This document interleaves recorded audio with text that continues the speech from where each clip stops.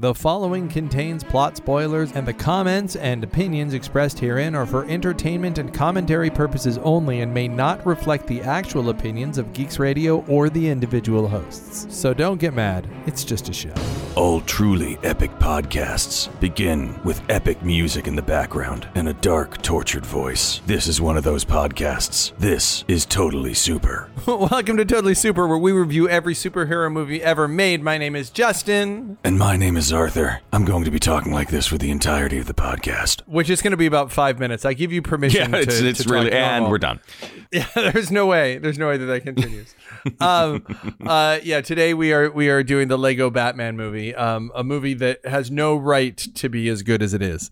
Like the original Lego film was. Yeah, it's interesting. The original Lego film was, I think it is still underappreciated. I think that the original Lego film, nobody had any expectations. Go, right, it's the Lego movie. Like, doesn't it feel like a cash grab? It did initially. I feel like where it is in our current cultural mindset is, at least amongst my friends, everyone's like, oh yeah, no, that movie was truly phenomenal. It was certainly underappreciated it was underappreciated when it came out. I feel like in, the popular mindset right now, it actually is getting the credit that it deserves as being a truly great film. It's worth noting that the original Lego movie did not get nominated for Best Animated Feature. Not even a nomination. Oh, that's true. Which is really problematic for me because I think it's really, really, really good. And it's worth noting that this movie also did not get nominated for Best Animated Film, which makes me ask, what does it take to get nominated for Best Animated Film?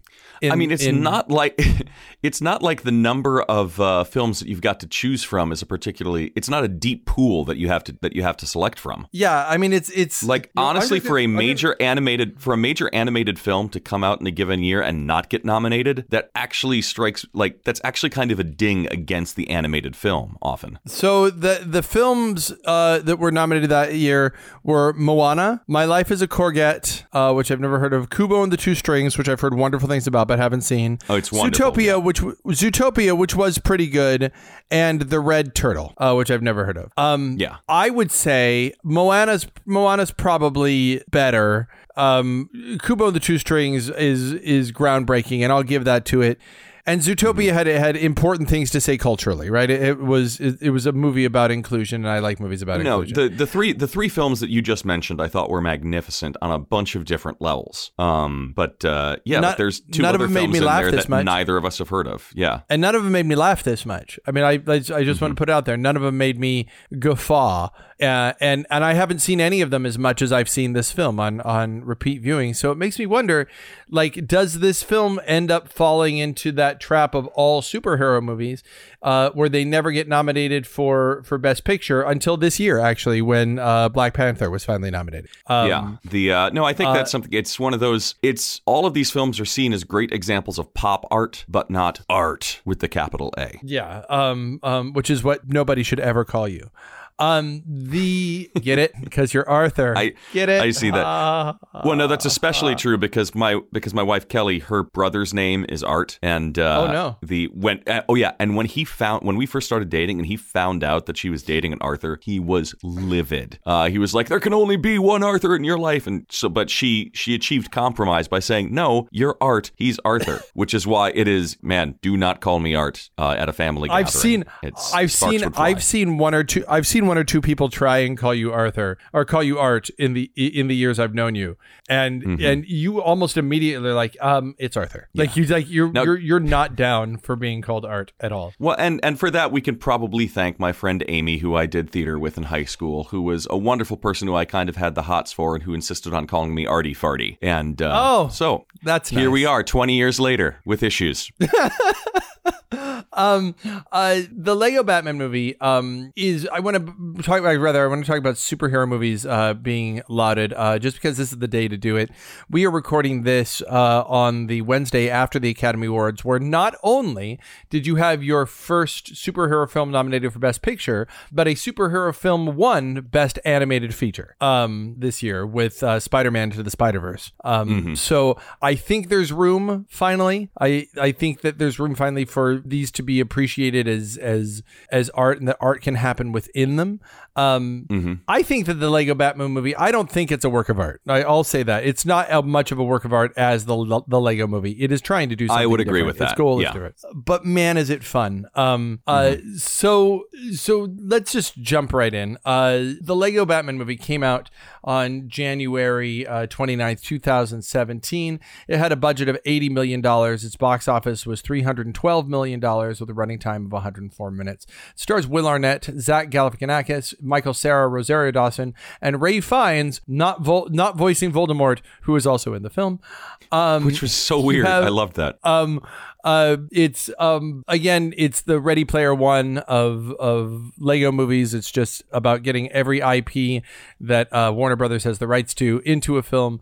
It is so chock full of things, and the only way that I can get to those things is to say, Arthur, can we please have a plot summary for the Lego Batman movie? Okay, here we go. All right. The movie opens with Lego Gotham City in trouble yet again. The Joker, along with virtually every other villain in the Batman canon, has planted a bomb to blow up the structural supports below the city, threatening to send its inhabitants into the screaming abyss over which it rests. It's important to point out that this is Lego Gotham City, not Gotham City, because Lego Gotham City apparently rests over a screaming abyss. Batman shows up in the nick of time, and, to the beat of a self-aggrandizing song he wrote himself, he saves the day. In a showdown with the Clown Prince, the Joker says that he is Batman's greatest enemy. Batman counters that he's not really doing villain relationships right now, and that the Joker means nothing to him, which clearly upsets the poor fellow as he escapes. Batman returns to his Batcave and Batmansion, where a montage shows just how alone he is in the sprawling complex. His butler, Alfred, encourages him to try and make meaningful connections with others, but he insists he needs none, before heading off to a gala downtown celebrating Commissioner Gordon's retirement. On the way to the gala, Bruce Wayne watches a news report on how Superman sent General Zod into the Phantom Zone, a parallel dimensional prison. Joker, as it turns out, is watching the same broadcast. At the gala, Bruce is approached by an orphan, Dick Grayson, Bruce's biggest fan. With a personality equal parts endearing and annoying, Dick asks if Bruce would adopt him. Bruce says yes, but that's only because he is distracted in a lovesick manner by the entrance of Barbara Grayson, the new commissioner. In her speech to the people, Barbara indicates that it's time for Batman to start working with the police, instead of on his own. At that moment, the Joker crashes the party with all of his villain cohorts. But even as Batman prepares for battle by master building one of his many vehicles, Joker announces he is surrendering. And all of his villain cohorts are surrendering too, although it's clear they weren't aware of that last part. With the Joker and all the other supervillains safely at Arkham, the city suddenly has no real need of Batman. But Batman is convinced the Joker is up to something, and the only way to stop him is to confine him to the Phantom Zone. He plots to steal the Phantom Zone projector from Superman's Fortress of Solitude. With the help of his newly adopted and completely expendable ward, which he just remembered that he had, although it's been like a whole week, Dick Grayson, they sneak into the Fortress of Solitude, where Batman realizes that all of the Super Friends are having a party explicitly without him. Then Batman coaches Dick Grayson, calling himself Robin now, through stealing the projector. The dynamic duo then smuggle the projector into Arkham and send the Joker laughing into the Phantom Zone. However, turns out that doing so is unbelievably illegal by constitutional law,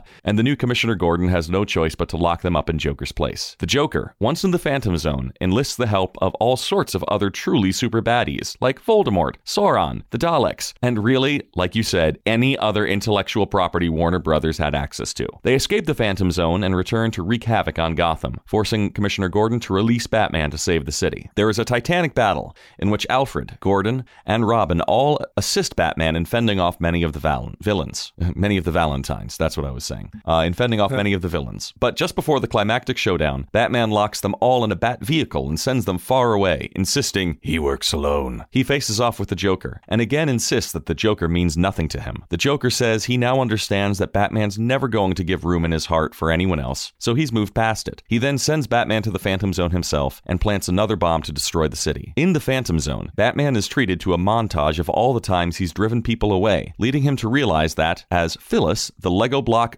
Phantom Zone security guard, says, "You're not exactly a bad guy, but you're sure not good." Batman convinces Phyllis to let him return to save the city. This time, he fully enlists the help of his friends, admitting that he kept people at bay for fear of the pain of losing them, just like he lost his parents so long ago. He succeeds in the end, but only by actually convincing the Joker himself to lend a hand, admitting that of course his hatred for the Joker is what gets him up in the morning. It's really very endearing. The film ends with Batman acknowledging his new family of sorts. His surrogate father Alfred, his adopted ward Dick/Robin, and Barbara, his totally platonic and that is sincerely totally fine friend. And in the spirit of all superhero films about dark vigilantes driven by a tortured past, the movie ends with a dance party. Fiend. That is quite so. It's that it's worth noting that that plot synopsis took an enormous amount of time. That was a 4.5 minute plot synopsis because this movie has a lot of plot. There's a lot going on in it. It was so funny. I was thinking, this movie's only 104 minutes. This plot synopsis isn't going to take that long. Oh my God. So I want to start off with telling you a repeat of the villains in the movie. This is a quote from Joker. Your city is under attack by Gotham's greatest criminal masterminds, including Riddler, Scarecrow, Bane, Two-Face, Catwoman, and let's not forget Clayface, Poison Ivy, Mr. Freeze, Penguin, Crazy Quilt, Eraser, Polka Dot Man, Mime, Tarantula King, King Tut, Orca, Killer Marth, March Hare, Zodiac Master, Gentleman Ghost, Clock King, Calendar Man, Kite Man, Catman, Zebra Man, and the Condiment King. Okay, are you making some of these up? Nope, they're all real, probably worth a Google, which I did. Yeah. And yes, yep, they're all absolutely real. Well, when you've got 100 years worth of Batman comics, you kind of need to, sometimes you got to really scrape the bottom of the barrel. So let me just put this out to you. Is this the best Batman movie? No. Okay. In the sense that it's what it is. Is it the most Batman movie? No, look, there are sometimes there are satires that function by being, they both parody the art form that they both parody the thing that their subject matter, but also become a really good example of the subject matter. A Mighty Scream Wind being the most, or Scream. Yeah, Scream being a tremendous example of that. A Mighty Wind, all the folk music in Christopher Guest's A Mighty Wind is both hysterically funny and really good examples of what folk music was like in the 60s and 70s. This film is a satire. I do feel it is a very successful satire, and it is a very moving satire at parts. This is not just a strict comedy. But I don't feel like it both satirizes Batman and epitomizes him.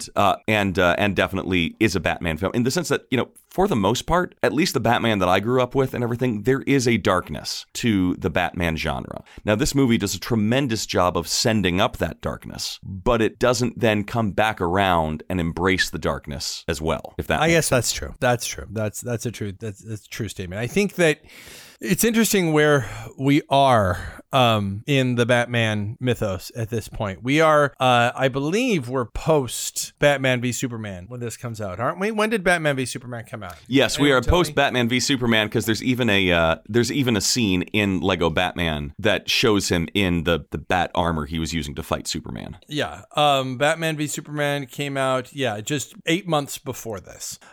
So we are in the midst of people, being surprised that Affleck turns around and is a good Batman in what is a bad Batman film.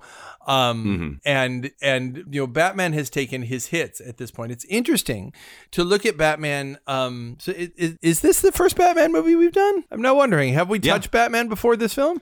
Oh, there's going to be so much Bat to talk about.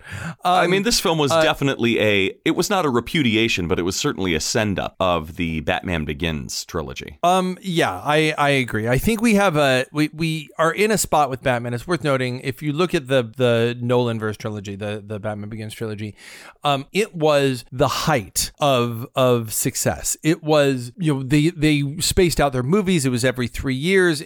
They were well respected until the third one, really. And even the third one was just inferior. It wasn't hated. They were considered artistic, Heath Ledger's Joker, all of this was wonderful. And they went from being tentpole events to now Batman has shared the screen with Superman in a film that didn't do all that well.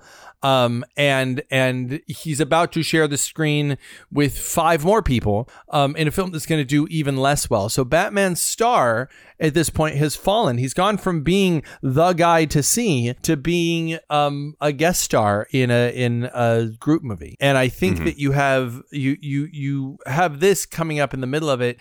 maybe to accentuate the silliness of Batman and trying to have a little bit of fun with Batman, because frankly, we're at a point where when's the last time Batman has been fun? And that's really worth Justice asking League. that question. The animated series in Justice League, or certainly it has fun with him.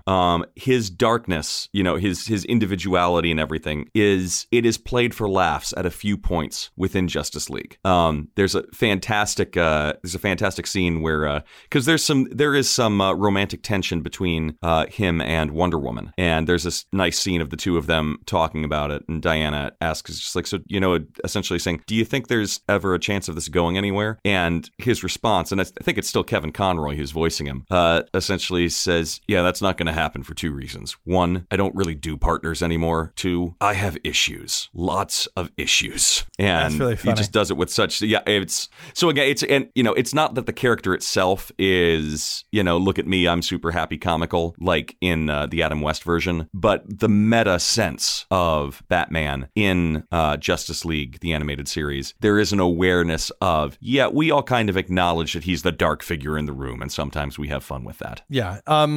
I think that the other place where people are having fun with Batman, it's worth noting that the Lego Batman game came packaged with the Xbox for years, with the Xbox 360. So I own 2 copies of the Lego Batman game, and I played it because when I first bought my Xbox and I had no other games, that's the disc that came with it back when you used discs. And so I was already familiar with this as a concept of Lego sending stuff up. And I've played Lego Lord of the Rings, which is not that funny. I played the Lego Star Wars and Lego Harry Potter, which are hilarious games, actually. So I kind of understood what you're starting with. And then you go through the Lego movie and you get, it's worth noting this is a spin-off. Lego Batman is in the Lego movie. And so I think they did this film because Lego Batman was sort of like this breakout, unexpected star of the first film. Well, I didn't want this film. I loved the Lego movie. I wanted a sequel to the Lego movie, and I was like, Lego Batman? Like, really, Lego Batman? Like, I had zero desire to see a Lego Batman movie after the first Lego movie. Now, I have since seen the second Lego movie, and I can tell you, I definitely prefer the Lego Batman movie to the sequel to the Lego movie. I think that the Lego movie is made lesser by its sequel, and I think that the spin-off the Lego Batman movie is so much its own thing that it really works. What got me from the first moment of the film was the way that it is sending up Batman. And certainly there are silly jokes in there too, like the what is it? Clown what? Clown? Oh, snake clowns. Snake clowns, yeah, snake clowns. There are funny jokes in that too, but there are, it asks the question, instead of just being a silly comedy, which it is, it does ask the question, what is Batman really like? It is in its own way an inversion of the Dark Knight trilogy, which is what would it be like to be Batman in the real world? That's the question of the Dark Knight trilogy. This goes one step further and goes, what is Batman really like in the real world? Because he's kind of gross, the real Batman, if you really thought about him. And I kind of dig what it's saying about him with loneliness, about how he is I've never considered Bruce Wayne to be a pitiable figure, and yet this doesn't change Bruce Wayne all that much to turn him into this. And I think the shortness of the trip to this version of Bruce Wayne is really interesting. I don't think there's that big of a leap from it's not Christian huge, Bale no. to this. Yeah. Mm-hmm. I think it's. I paused so you can talk. Oh, yeah. What? Oh, it's my turn now. Sure. Let's dive into it. I think the central thrust of this film, much like the Lego film, is it is built around a core of a very real major dramatic question, a very real issue that all of us wrestle with. And I think that's what made both of these films so successful, is they were never just comedies. They were, at their heart, there was some real thematic gold. And the major dramatic question in this film is, why is Batman alone? Why does he insist on son working alone. And the obvious reason from the very beginning, this was a film where right from the beginning, I could absolutely predict the realization Batman was going to be having at the end of the film. And what it comes down to is a completely understandable thing of if you've got a kid who lost both of his parents at a young age, he is not, and felt, the emotional trauma that comes from that. He is not going to open up his heart to anybody else. What I really liked with this was at the end when he was in the Phantom Zone, sort of seeing how it was that he drove everyone else away. For the longest time, and this is not just in this Batman film, but other ones, there's this, in a lot of superhero films, there's the trope of, I need to be alone because that's protecting other people. Other people can get, I'm in a dangerous line of work. Other people could get hurt. Therefore, I can't have connections and relationships. Whereas at the end of this film, that question kind of gets turned around and saying, okay, but are you really doing that just to protect other people? Or is it that you're protecting yourself from the emotional pain of loss when people that you care about could potentially get hurt? And I think that is a cool additional layer to lay on to the question. So what this film comes away with is the answer to that overall question, which is, people around you are going to, at some point in time, bad things are going to happen to them. They're going to get hurt. We are all of us going to lose loved ones in the course of our life. But the answer to that is not by shutting down. You have to instead lean into it and embrace all aspects of it. I mean, this is far from the only film or story to end with that message, but this film does a good job of conveying it. I think what this film adds to Batman, which is valid, is ego. A lot of ego. Raging narcissistic ego. Yeah. And I think it's worth exploring that the way that the Christopher Nolan films got away from ego is there's not a lot of bat in those films. I mean, if you were to take away the bat helmet, you would barely know that film had anything to do with bats. There are no bats going around in that film. Maybe occasional batarang. But he says that, he wants to scare people with the bat. But let's be clear. I don't think that, once Batman's operated for a year in Gotham City, nobody's scared by the visage of a bat anymore. They don't think he's a bat or some kind of demon. They know he's Batman. And in the comics and in every other Batman movie except the Christopher Nolan trilogy, there's a lot of branding going on with Batman. He's got batarangs. He's got bat wings. His Batmobile looks like a bat. He's got, everything is bat this, bat that. He wears a big bat symbol on his chest all the time. And this really asks the question, who does that? Who thinks that Batman is awesome and should be, billboard Batman, which is essentially what Batman is in the, you whistle past it, right? You go, okay, well, it's the comic. So of course he has a bat shaped plane. But in reality, who does that? Somebody who thinks that Batman is the best. Batman is the biggest fan of Batman, because I think Batman protects Bruce Wayne, frankly, in this film. And I think that the addition of the ego that it would take to be that into your own branding, I can't think of any superhero who is that into their own branding this much. I'm trying to think. I mean, Superman has some things, but not a ton. Like his the big red S isn't plastered on a whole lot. Yeah, I think there's one time in the Superman movies where Superman throws a big S at someone, and it's my least favorite. It's in Superman 2, and it's my least. And it's the dumbest part of the film. Yeah. Yeah, and yet we are totally okay with when the Michael Keaton Batman movie came out, we were totally okay with his jet looking like a bat. And our favorite Batmobile, and I think correct me if I'm wrong, is everybody's favorite Batmobile the one from the 1989 Batman? It's certainly my favorite Batmobile. Yeah, which by the way, I don't know if it's still there, but it's in the Smithsonian Museum for American History in downtown DC. So I went down there a few weeks ago, and I like to go down every couple months if I can. And I didn't realize it was on the bottom floor. So I walk in and there's the Batmobile, and I'm like, no way. That's a cool discovery. So yeah. It's my favorite museum in DC. If you get a chance, this is the one everybody skips, and it's my favorite one. It's awesome. Anyway, so you can ask yourself, who would brand that much of Batman? Who would think that Batman is worth plastering the city with? And then you just take to the next stop. Yes, he also raps, and he also does heavy metal guitar, which is amazing. Who never pays his taxes? It's awesome. It's so good. I will admit to having driven down the road with that song playing, like blaring out of my. It's a good song. It's a good song. I mean, it is one of the it is one of the unfortunate truths in the artistic world that sometimes your absolute best music music, artwork, film. Sometimes your best creative genius, period, comes from people who are absolutely 100% obsessed with themselves. And it's sort of like you feel like, you don't want to reward that. And yet at the same time, in order to have the guts to truly create something groundbreaking, at the end of the day, you really do need to have a very good opinion of yourself in order to have the courage to do that. I think that this film, while Batman is clearly the greatest thing about this film, and he is like every moment he's on screen, I love. I want to throw just a little bit of notice to Batgirl.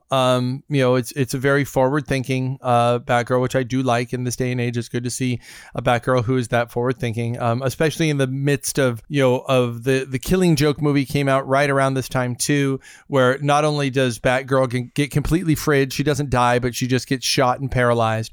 But they decided in the movie version of the comic book to add a sex scene with Batman and Batgirl, which always bothered me. I mean, here's the thing with the Killing Joke. Like, so the Killing Joke was Alan Moore, right? Yeah. Alan Moore, brilliant writer in a lot of ways, not exactly known for being the least misogynistic writer on the face of the earth. That's fair. And the fact that so the original Killing Joke comic is profound and groundbreaking. And yes, very problematic in ways that are easier to forgive to the extent that it's like, this came out 25 years ago.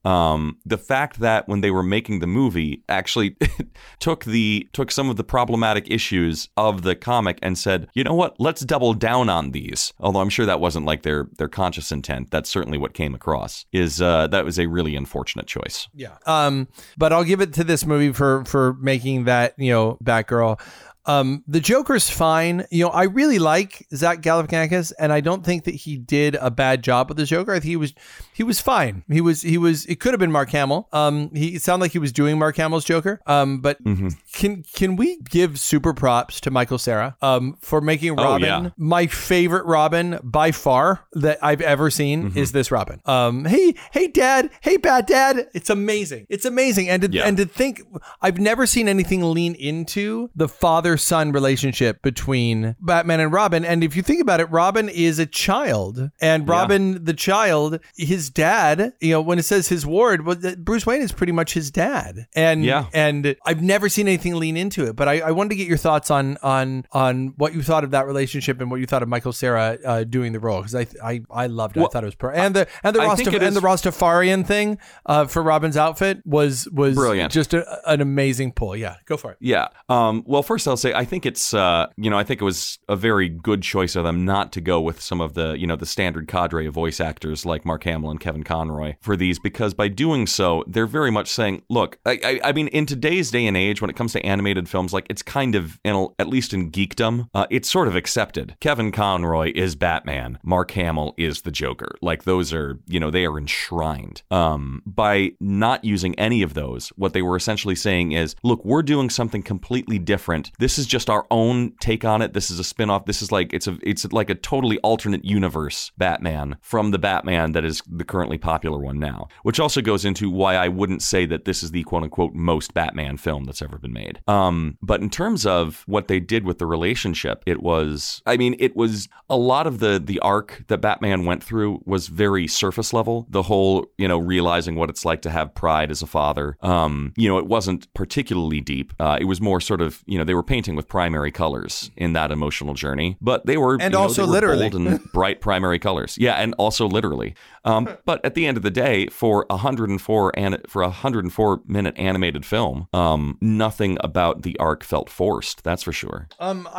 I felt for Robin in this film. I wanted Robin to get the satisfaction of the relationship with Bruce. I think Robin would be better off with Barbara, maybe, or with maybe with Alfred. But I so dug the performance specifically. Like just Michael Cera. I feel like Michael Cera is underappreciated, and people think that he's not that good because he does this one thing, and just because of the way his voice is. And I think what's his name, who ended up being who's the guy in The Social Network?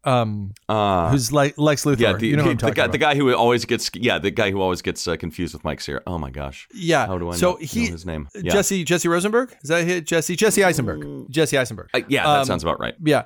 Is a better actor than Michael Cera, and so I think because they have similar looks and similar tones of voice, I think that Michael Cera kind of gets forgotten.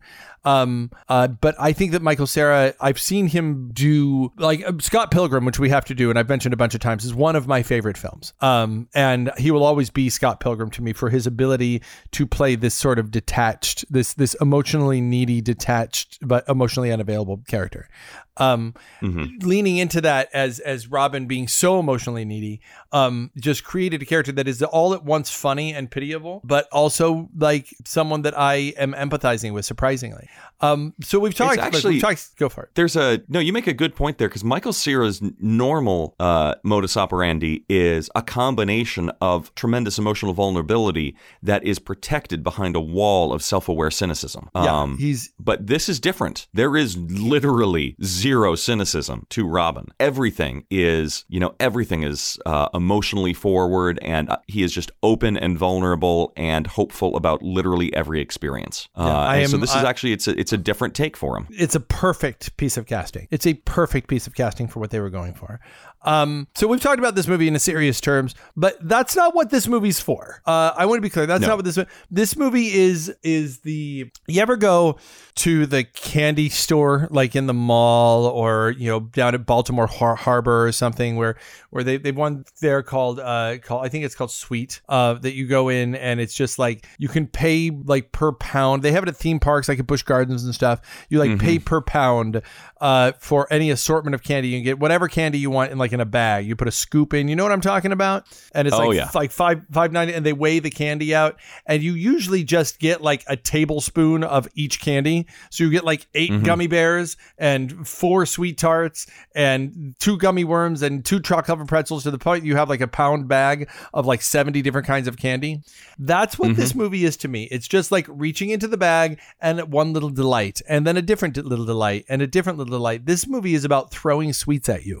And I adore it for that. I adore like scene by scene by scene, the Justice League scene. And then, can we just jump like nearly to the end when we get all the villains, and the introduction of all the villains. I am having and maybe I've realized I am the target audience for this stuff, because I love Ready Player One too. I love just going, hey, look. I just like it. It's it's celebrational postmodernism. It's kind of akin to Jay and Silent Bob Strike Back. The rampant joy in that film of, hey, look at this pop culture icon that we love. Look, we're throwing it into the movie. Yay! It is a very postmodernism. I'm going to butcher the original definition of it, but it was a form that was basically it was a way of taking a bunch of different disparate ideas or intellectual properties, if you will, and just sort of throwing them all together as a means of commenting on them. And frequently what that meant was sort of cynically dismantling a lot of the the core sincerity behind the original stories, by essentially sometimes commenting and saying, look how similar these things are, whereas to me, celebrational postmodernism. And I would say that this film has that this film has traditional postmodernism, isn't it? Specifically when it comes to the traditional Batman, right? This film is going, hey, isn't it kind of dumb what Batman is and does? That's a good point. Like it's like going, it's ridiculous. What Batman is and does is ridiculous. Nobody likes him. Nobody would like him. He's kind of a jerk.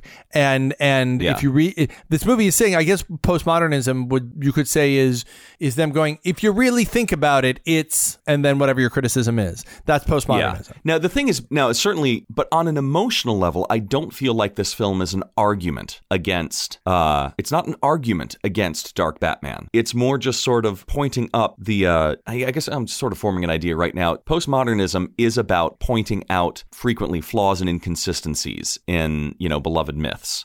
However, there's a couple different ways you can go about it. You can point out the flaw and the inconsistency to say, look at how we shouldn't be following this because look how flawed it is. Or there's a style that says, hey, look at these flaws and inconsistencies. We love them anyway. Actually, possibly because of some of the stupid stuff that goes on. Like, here's the thing. If you created a Batman film now that did not have some certain level all of that self-aggrandizing darkness to it, I would actually be kind of disappointed. I'd be like, okay, this might make more sense, but it's not Batman. So I'm gonna in emotional tone, this film still celebrates all of the quote unquote flaws that it points out. So I'm gonna split the difference with you there. And I want to let you round back around to celebrational postmodernism and the referential postmodernism that you were talking about. I'm gonna let you circle back to that, but I will say this: that this film, I think maybe so I think Scream is a celebration of postmodernism, where it goes, it calls it straight out. You horror movie tropes are dumb. Nobody would do that. And then the characters in Scream are forced to do that. They literally, if they can't go outside the house because when they step outside the house, they lose like phone reception. So they have to go back in the house to call 911. So they're forced to do the things. Yeah, you're right. That is, gosh, the more you mention it, the more I'm like, gosh, that movie is a profound example of how satire can be the best example of its own genre. So I think that this, when it comes to Batman, I think this is absolutely destructive to Batman, actually. I think that anyone who's seen this film, I don't think it's very forgiving of Batman afterward. And I think that when you get to Justice League, the movie, for instance, there's some making fun of Batman now. Like you go from Batman v Superman, where Batman leans into the darkness. Do you bleed? Is Batman v Superman, and then by the time you get to Justice League, what's your superpower? I'm rich. Dressed like like a bat. I dig it.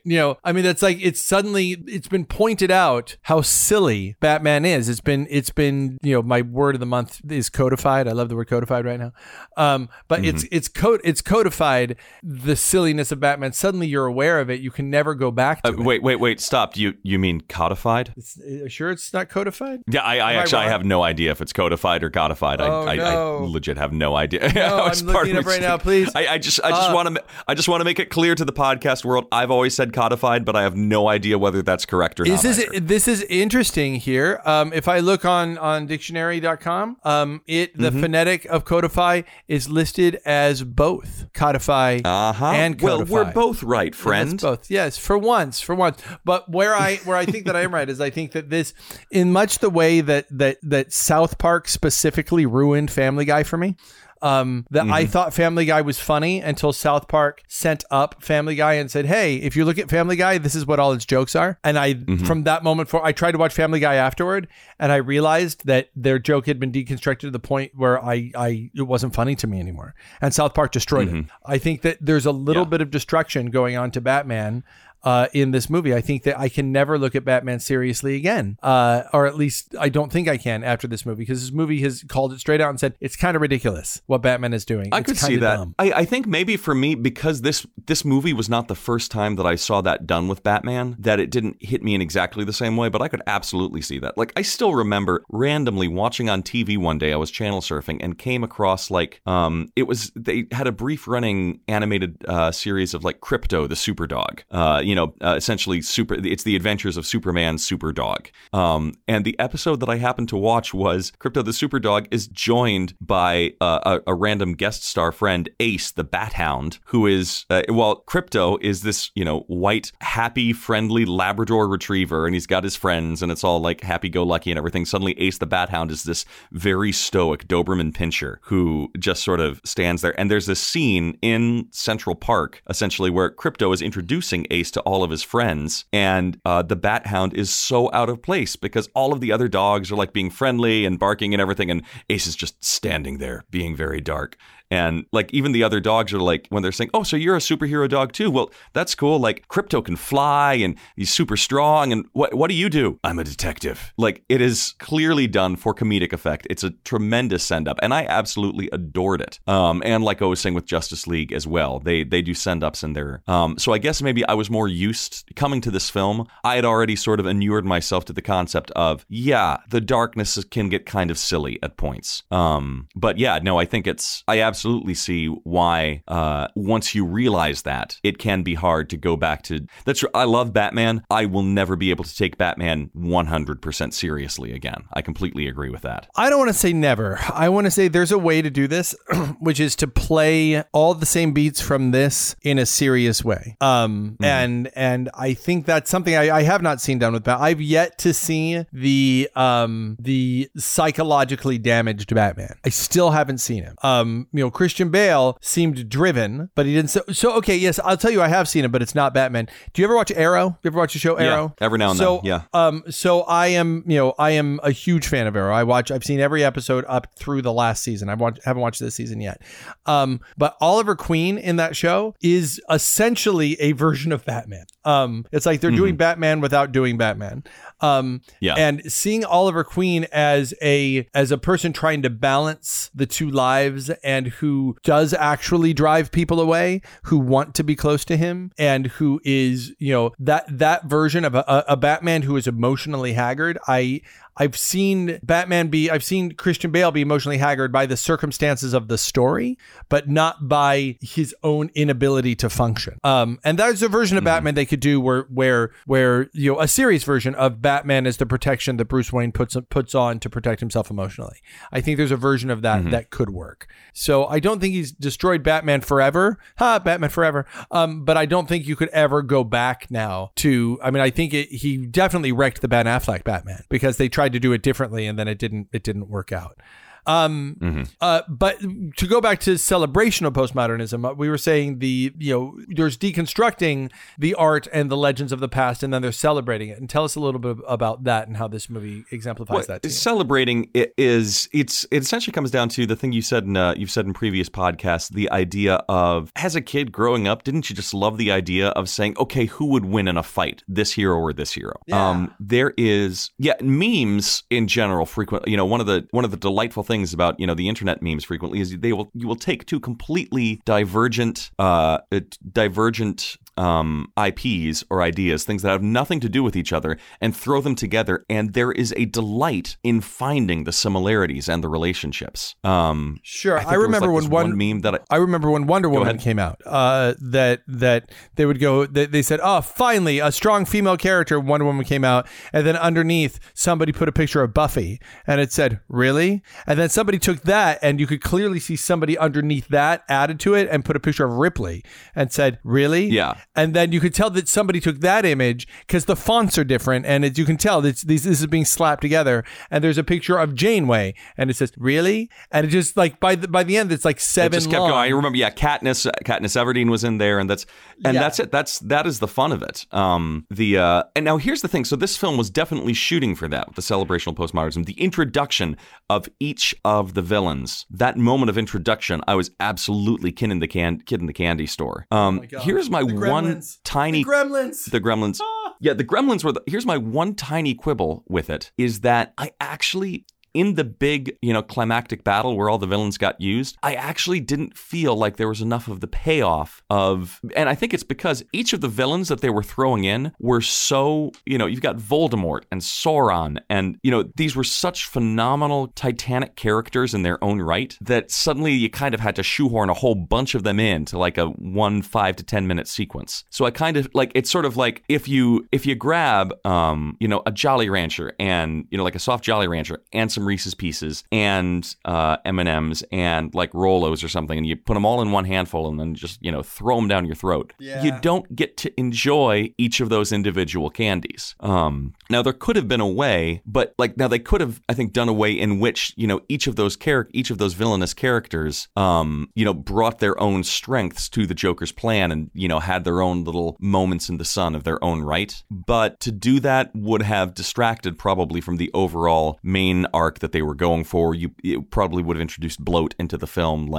So even though emotionally I was like a little bit, I kind of wanted to see them do more, I totally understood the reasons why. Yeah, I mean, I think that I don't know that it's entirely fair to call it out as being as bad as that handful of candy that you're describing. because I was enjoying just the sheer thrill of seeing all these characters just appear.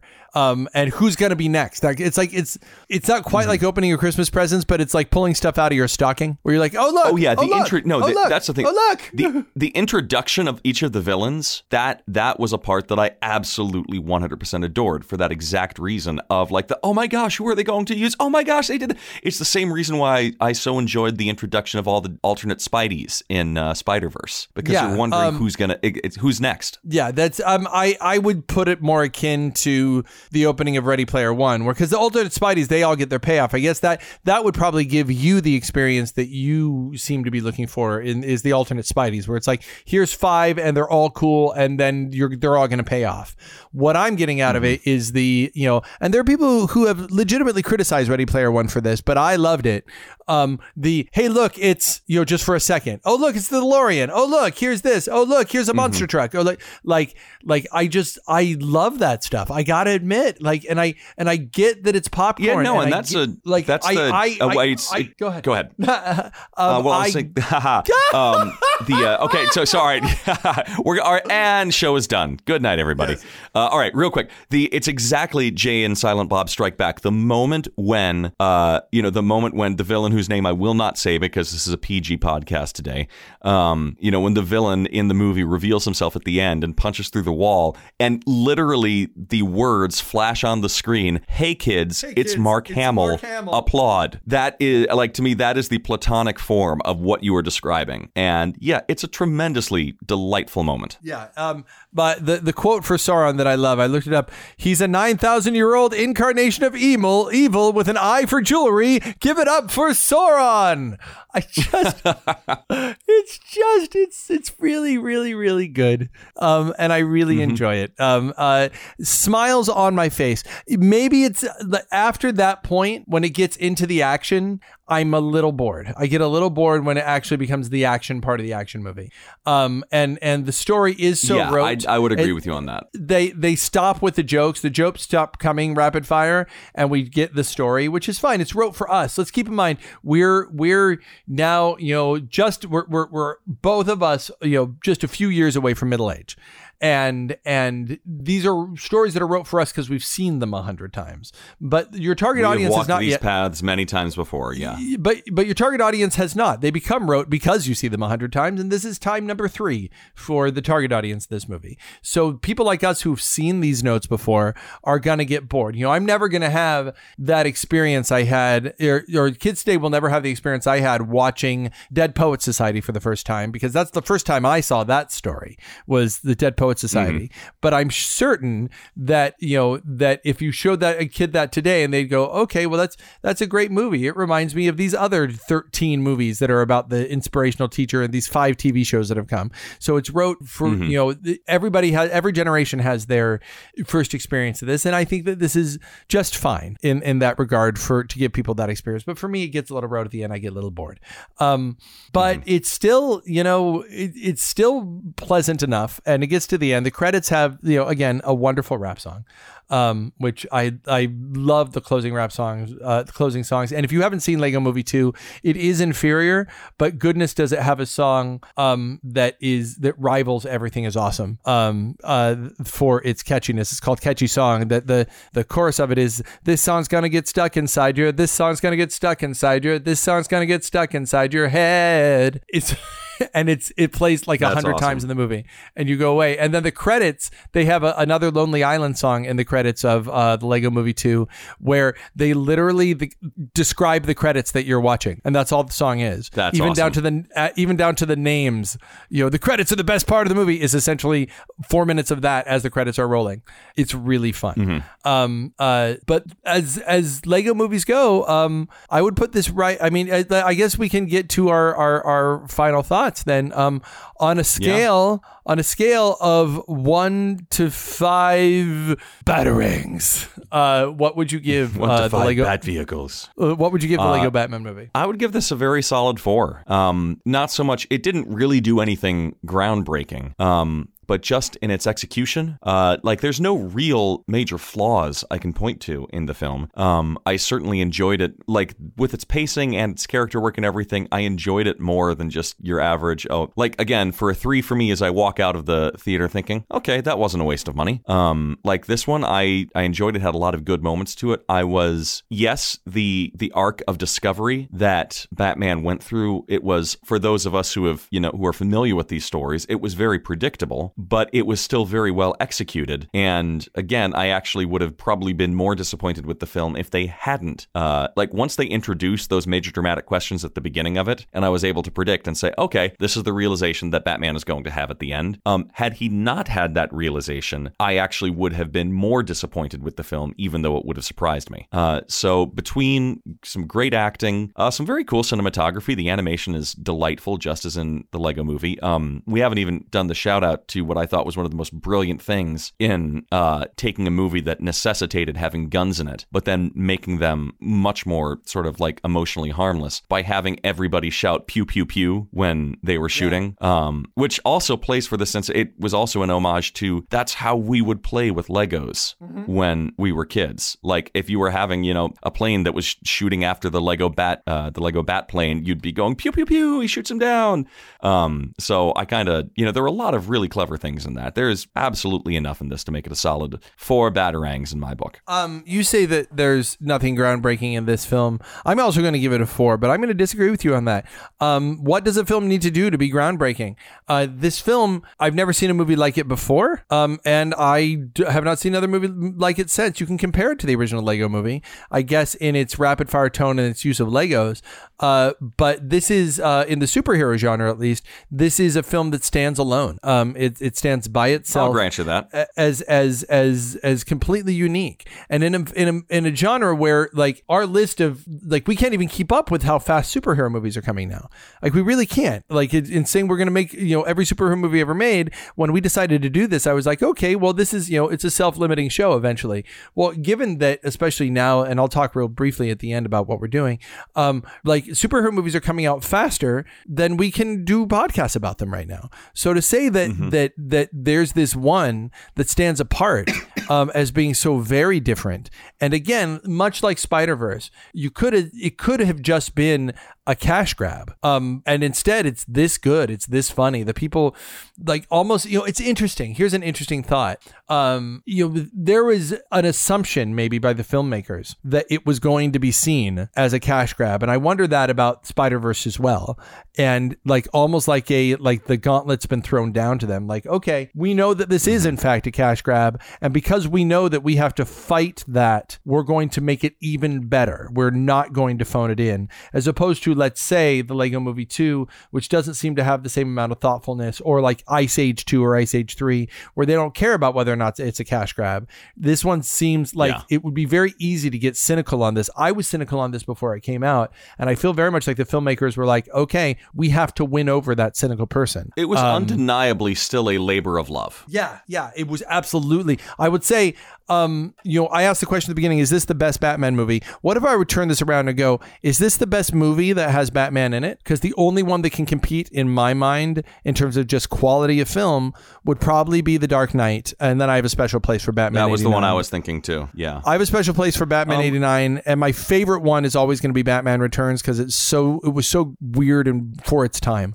I feel like the genres here are so the emotional tone and the genres and what you are looking for out of the movie are so wildly different that they're kind of hard to compare. It's like saying, okay, is Remains of the Day better than Lord of the Rings? They're both phenomenal films. I don't want to say better, but if I were to go Desert Island and go, hey, you can only bring one Batman film with you, this might be the one. This might be the one. It's going to be Batman Returns or this, just because I think it's got a rewatchability that the other ones just don't. I think that I could watch. I watched this just the other day, having watched it. Keep in mind, I have children.